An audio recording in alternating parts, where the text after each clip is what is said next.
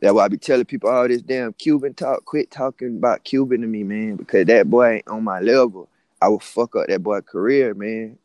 And like people don't understand. They be like, Cuban good. Yes, Cuban is real good. He's a very good rapper.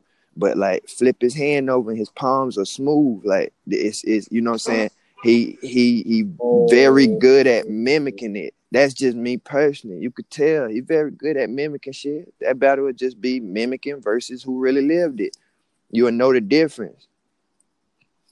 that is the illest thing that I ever heard thus far. He said, I never heard that before. And I know what you're talking about when you said that. Flip his palm over and you see it's smooth. Yeah. Flip mine over, dog. Listen, man. Yo. If I send you a picture right now, the calluses show themselves in my hands. If you understand that, you understand what I'm saying, and it's just that. That's the illest thing. I know what you're talking about, man. Don't even go to work. Don't, man.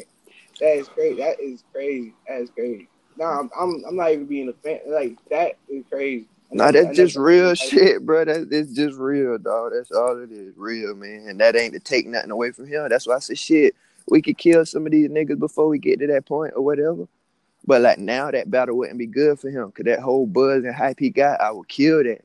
Because like, this is what I tell niggas, bro. Like, I don't do all that extra good rapping. So my aim and my goal is to expose you, break you down, and let these people know, yeah, you rap good, but let's talk about how you really live it. You could say I aim the gun and do this with it, but let me break that motherfucker down and show you what happened when you really use and the recoil on that motherfucker and what happens when you squeeze that trigger. You know what I'm saying? Let me show you the real of it. You know what I'm saying? When you do that, Wow. then you can't help but see the difference, bro. Cuban fought a good fight, but such and such. Plus, you got to shake back from Rubando knocking your block off. Oh man, did you see that battle? No, sir. I'm dying to see it, man. Hey, I heard Cuban was fired, but that nigga Rubando was on some shit. Shout out to Rubando, man. Word.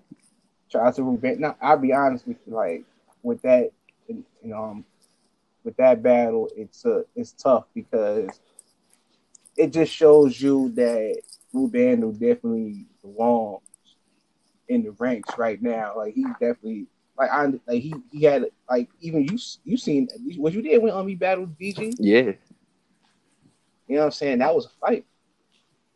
That's I think honestly like in the process so far, that was DG's toughest battle. Mm-hmm. Mm-hmm. Yeah. Toughest battle because Fonz gave him,